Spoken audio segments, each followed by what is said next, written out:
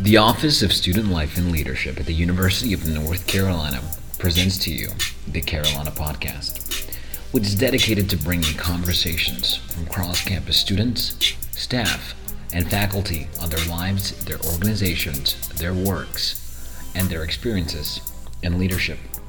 Through the Carolina Podcast, we want to provide you with the information and tools necessary to empower you, our listeners, to create positive change that is authentic to your value.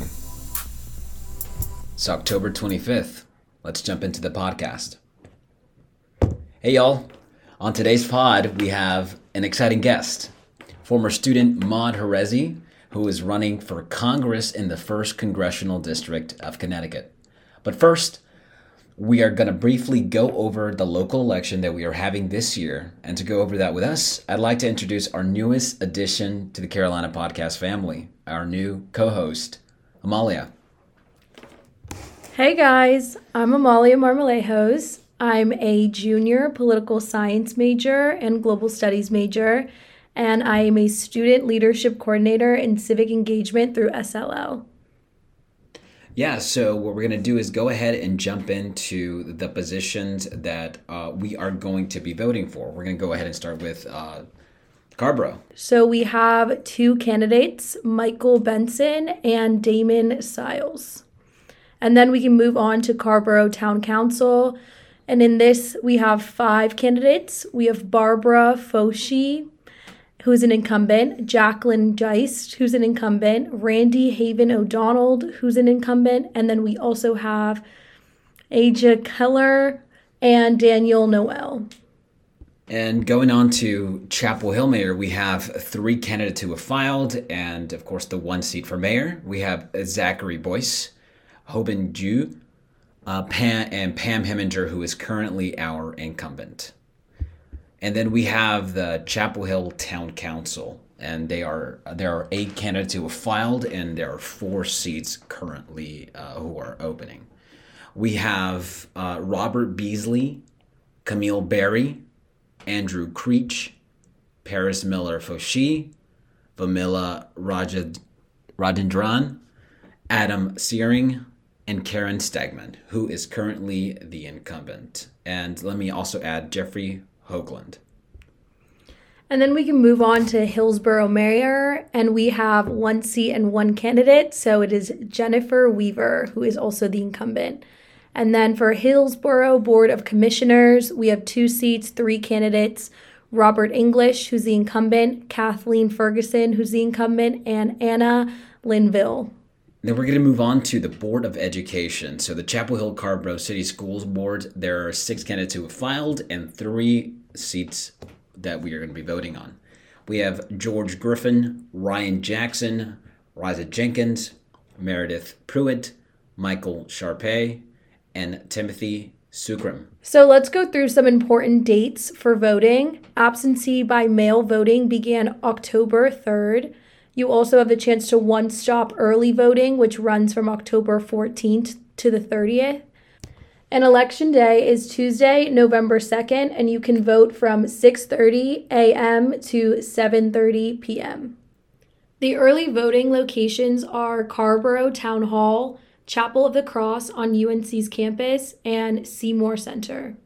The polling locations for Election Day will be in the description, along with the website, email addresses, and the social media pages for the candidates that we have talked about today. Amalia, I'm so happy to have you on the Carolina Podcast family. I'm so happy to be on. Thanks for having me. Now let's get into my interview with Muad Hrezi, who is running for Congress in the 1st Congressional District of Connecticut. Today, my guest is a young person running for the House of Representatives in Connecticut, but also a former Carolina student, here to introduce himself. He's a proud Carolina alum. Yes. Hey, everyone. It's Muad Hrezi, a 2016 graduate from the great University of North Carolina, and now running for the U.S. House in Connecticut's 1st Congressional District, which is Hartford and the greater Hartford area. I am Connecticut native and now back home in my home state, using all of the wonderful things I learned at Carolina and putting them in applying them in the real world. So. Yeah, so I wanted to thank you for coming on here. One of the funny things is I talked to a mutual acquaintance of ours, Bobby, and he was like, I had no idea he was actually from Connecticut. I was like, man, okay. But I just would like to start off with that. How was your upbringing in Connecticut? And ultimately, what drove you to UNC? Yeah, so my upbringing in Connecticut was normal by my standards. I feel like everyone considers their kind of childhood to be normal because that's all they know. But my parents came to the U.S. In the 1980s. They were of Libyan origin and actually fled the country because of persecution and were accepted to the U.S. as asylum seekers. And so moved around a couple of times and then landed in Connecticut, where they raised me and my 5 siblings. And we had a typical upbringing. We play a lot of sports in the driveway, had a lot of fun. Big family is always kind of a rowdy crowd, so it was a fun childhood. But the thing that eventually brought me to Chapel Hill were probably two things. One, I was a gifted runner, if I can say that myself, but I was one of the best 2-milers in the country. So I was the 12th best 2-miler my senior year, and was really fortunate to just be good at running. So was recruited to a bunch of different colleges, and UNC was at the top of that list because it had tremendous academic kind of acumen and really, really good classes and all that stuff, but also was really good at sports. And so that combination was something I was seeking, and I found it at UNC. But the second probably big reason was I was really interested in healthcare and health policy. I had a couple of experiences with our healthcare system that really fascinated me, but also enraged me. Primarily the fact that my mother, who needed a kidney surgery, ended up with $20,000 of medical debt, even though we had good insurance. And the other is that shortly after that experience, which I had no idea had occurred, that my parents had this medical debt, I went to that same hospital with pneumonia, unable to breathe, and was delayed my treatment because the hospital felt that it was necessary to interrogate me and ask me how I was going to pay off this medical debt as a 17-year-old.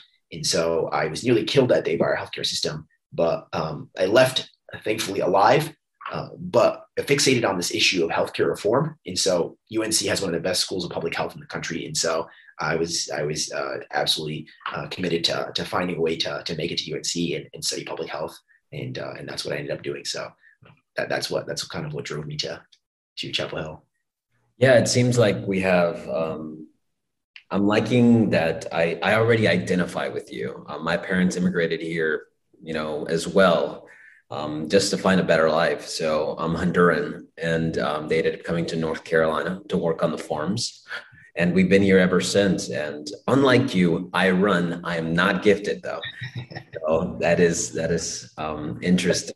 I'm also no longer gifted anymore. I used to have it. Now I focus on a different type of race, running for Congress. So I lost my capabilities. You just transitioned over skill set. Yeah. But I'm with your formative experiences with healthcare. I'm guessing this is a big priority for you as you are campaigning across your district. But beyond that, what are other things that you are particularly really passionate about as you are, in this race, and, things that you hope people will see that your type of leadership is needed in this area? Yeah, so absolutely. Healthcare is top of the list because of my own lived experiences, but because my lived experiences are not unique to me and they are afflicting millions of Americans all across this country.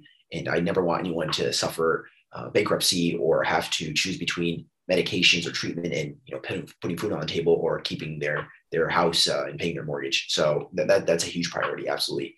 The other things are top of the list is climate change in our environment, because literally nothing else matters if we don't have a habitable planet. And we now know that climate change is only accelerating. We're not doing nearly enough. And we have about 9 years is what experts estimate is left until there is irreversible catastrophic climate change, which we're already beginning to see the effects of.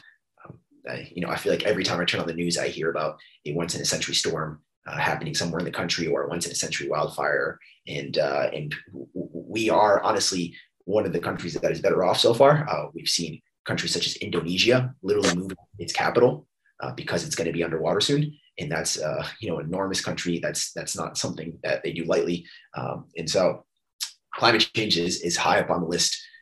Economic justice for me is huge. My family had to foreclose on our house because of the Great Recession, where these greedy bankers in Wall Street just wrecked the world economy, making millions and billions of dollars, getting a bailout, and then everyone else got screwed over. And so Connecticut is the only union in the country that never actually is the only state in the union that actually never recovered after the Great Recession. So it's a huge priority for us in Connecticut to make sure that we have a more just economy. And that means raising the minimum wage, doing things like making sure colleges are more affordable and that we're forgiving student debt. It's making sure that unions are really strong and that they are able to collectively bargain to make sure that people are getting a fair wage for the work they do. So economic justice is a big component. And, that's a few of the kind of the pillars of this campaign, but our campaign is centered around a more just world and more just communities in society. Yeah. So that is, first of all, that's amazing. I'm so happy to hear that. Going from that, you are, young, ambitious, and you have a big agenda plan, to help out your district. I'm guessing that a lot of what you have now, skill set, some of it you happen to learn while at Carolina. What was your experience like here while you attended? And I do recall you're a union employee as well. You were, right, with Carolina? Oh, yes. Yeah, definitely worked at the Carolina Union, the student union over at UNC, and had a great experience. That's how I met Bobby, and we became pals there. But yeah, I worked there, and I recommended it to everyone after I got the job. I was like, this is a place to work. It's a lot of fun. So we share that as well as being immigrants in UNC, be within the UNC family. But I learned a ton at UNC. It opened my eyes completely. Like I told you, I was coming in with this interest in healthcare reform. And so as soon as I got admitted into the School of Public Health and started studying there, it was just kind of like drinking from a fire hose. I was so eager to learn as much as I could. But the biggest realizations that I took away were, when I was going into, I wasn't sure whether I wanted to be a doctor or a lawyer. And so I picked health policy to kind of help me differentiate. And so as I got involved, I learned quickly that I wanted to focus on making sure people were healthy. And I realized that health outcomes are tied to much more than clinical care and bedside care, and that to be healthy, there are these social determinants of health, things like the food you eat, the ability to exercise, is your community safe? How is the criminal justice system interacting with you and your neighborhood? Are you able to access a livable wage? In that there were kind of a plethora of elements that were being filtered in to decide how healthy you're going to be, and that you can literally live a couple of blocks away from a very wealthy neighborhood and have a completely different life expectancy. And so once I realized that being a doctor is not sufficient to actually keep people healthy, and that yes, you would be equipped to treat some of their illnesses, but you wouldn't be able and equipped to treat the underlying symptoms and the underlying causes that actually are causing their illness. So I started to wonder whether medicine was the right path. And then the second thing I realized was that all of these elements typically originated from a source, which was our political arenas, in that the way that people were paid, the way that kind of food deserts were manifesting, the way that there were unsafe spaces in certain neighborhoods, and there was an inaccessibility to exercise areas. These were all decisions that were being made at a political level, whether it was state legislatures, city councils, or Congress. And so putting these two pieces together, I realized that medicine wasn't necessarily the right path for me, and that I was much more interested in getting to the underlying structural problems that we were seeing, and what was leading to a lot of the rises of the problems that I was interested in. And so I decided to shift from medicine to policy and politics and government, and that was probably the biggest learning that I had while at UNC. Gotcha. Yes. Thank you for sharing that. Going off of what you said, so you've learned this, that you wanted to take this different path. So what did you end up pursuing after you left UNC? I know you're currently running for House, but what did you do in the time between? Yeah. So I actually had a professor that told me shortly before graduating, he gave me the advice that if you think you really know what you want to do, then try some things that you aren't you aren't certain whether you like them or not, and you will either find out that you like more than one thing or that you really like this one thing that you're passionate about. So I took that advice, and I didn't want to do anything super conventional. So my first job was I joined a couple of friends and we launched a health tech startup in Philadelphia. And so I'd never done anything like that, was not super business oriented, and it was kind of a new challenge, but did that for about a year and a half. And it was a health tech startup that was focused on medication non-adherence. And some of my friends invented a smart pillbox, kind of the smartification of pillboxes as it sounds, and had a bunch of gadgets and technology in there. And so we tried to bring that to market. And so that was a really unique experience based on what I'd done before. But after that, I worked a little bit on the research end of things, and was focused on the opioid epidemic, which is currently just plaguing so many of our communities. And so I wanted to see, one, how is research conducted? This kind of first original source research, which I'd read a lot of, but I've never actually done. And so I spent about 8 months working on that. The federal government was running, and after that, I worked on the Hill, on Capitol Hill, for a U.S. Senator, for Senator Chris Murphy, as a policy advisor, focusing a lot on healthcare, but also on things like immigration, foreign policy, housing, social security, women's rights, and got to see firsthand how our government operates, how is policy made, how is the legislative process conducted, and really just gained so much insight and knowledge of how our politics and government operates, which you can connect those dots to where I am now, and why I decided to run. So good thing you heeded that advice. Yeah. And explored. So what, doing this is no small feat. It takes a lot. And I just basically, what you could, sum it up, like, why are you running? Why did you decide to run for office? Besides all the policy and stuff, you just felt like it's time for new leadership, or, Yeah. The reason I decided to run is that the status quo has to change, and it's up to us to change it. That might sound cliche, but it's what I saw firsthand while working in Congress. Time is ticking. We have a 9-year ticking time bomb of climate change. We have our democracy regressing. We see democracies regressing all across the world. We see, an economic crisis, 40 years of assault on working families. And we see, so that's the sign went down. That's totally fine.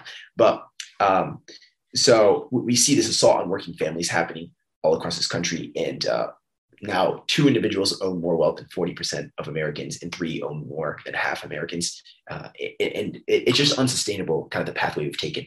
And unless we break this bond that our government has to corporate money, then I feel like we are really in for a scary future. Trump is just the first kind of step of that future. But I decided that I couldn't wait any longer. Things were getting really bad, and I wasn't seeing enough urgency from elected officials that I felt like it was kind of necessary. So I decided to get involved and run for office myself. Yeah, well, that's awesome. Through my office, the Student Life and Leadership Office, we really believe in creating change that is in accordance with the values that you hold. So, given your values and what you hope to kind of work on, what exactly are your hopes if you were to get elected to the House of Representatives? Yeah, there's a long list of things we want to accomplish. This campaign wants to accomplish, win, and if we're elected. But top of the agenda is healthcare, making sure that everyone can access affordable healthcare, making sure that we can protect our planet and pass this important piece of legislation regarding Green New Deal, and really kind of changing how our economy is powered and energized. But the biggest thing we want to do is change the narrative, really kind of inject some urgency into the conversation. We should not be beholden to corporate interests. We should not be limiting our imagination of what is possible for our future. We should, we should not look to other countries for guidance. We should be leaders. We shouldn't say, Scandinavia can do this. Why can't we? We should be leading these efforts. Our country is the world's most wealthy country on the face of the earth, and we should be living in a way that reflects that wealth. I think there really needs to be just a tectonic shift in the way our government operates, its ethos, its urgency. And so that's the biggest thing that we want to accomplish is inject that urgency in there and really get our government working for middle class, poor Americans again. Yeah. Again, thank you for sharing. Currently I'm a student. You were a student once. Students listen to this podcast. So, graduating now, pursuing something greater for a good cause.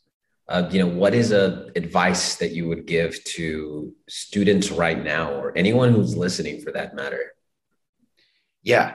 So the advice that I give everyone is follow your dreams and pursue them. Never take no for an answer. Imagine the future that you want to see and find a way that you can hopefully help bring that about and effectuate that future. And, think big, think boldly. I think young people are necessary for a better future because we have a real sense of optimism that, some people may lose as they age and get older. But I think as young people, especially people who are at universities or, recent graduates, like we still believe that we can transform the world. And I'd say never lose that spirit, keep that with you and find ways to implement that transformation that you want to see in whatever you're working on or whatever field you're in. And never let anyone try to discourage you from doing that. That's great. I'll take that myself. I need some uplifting here.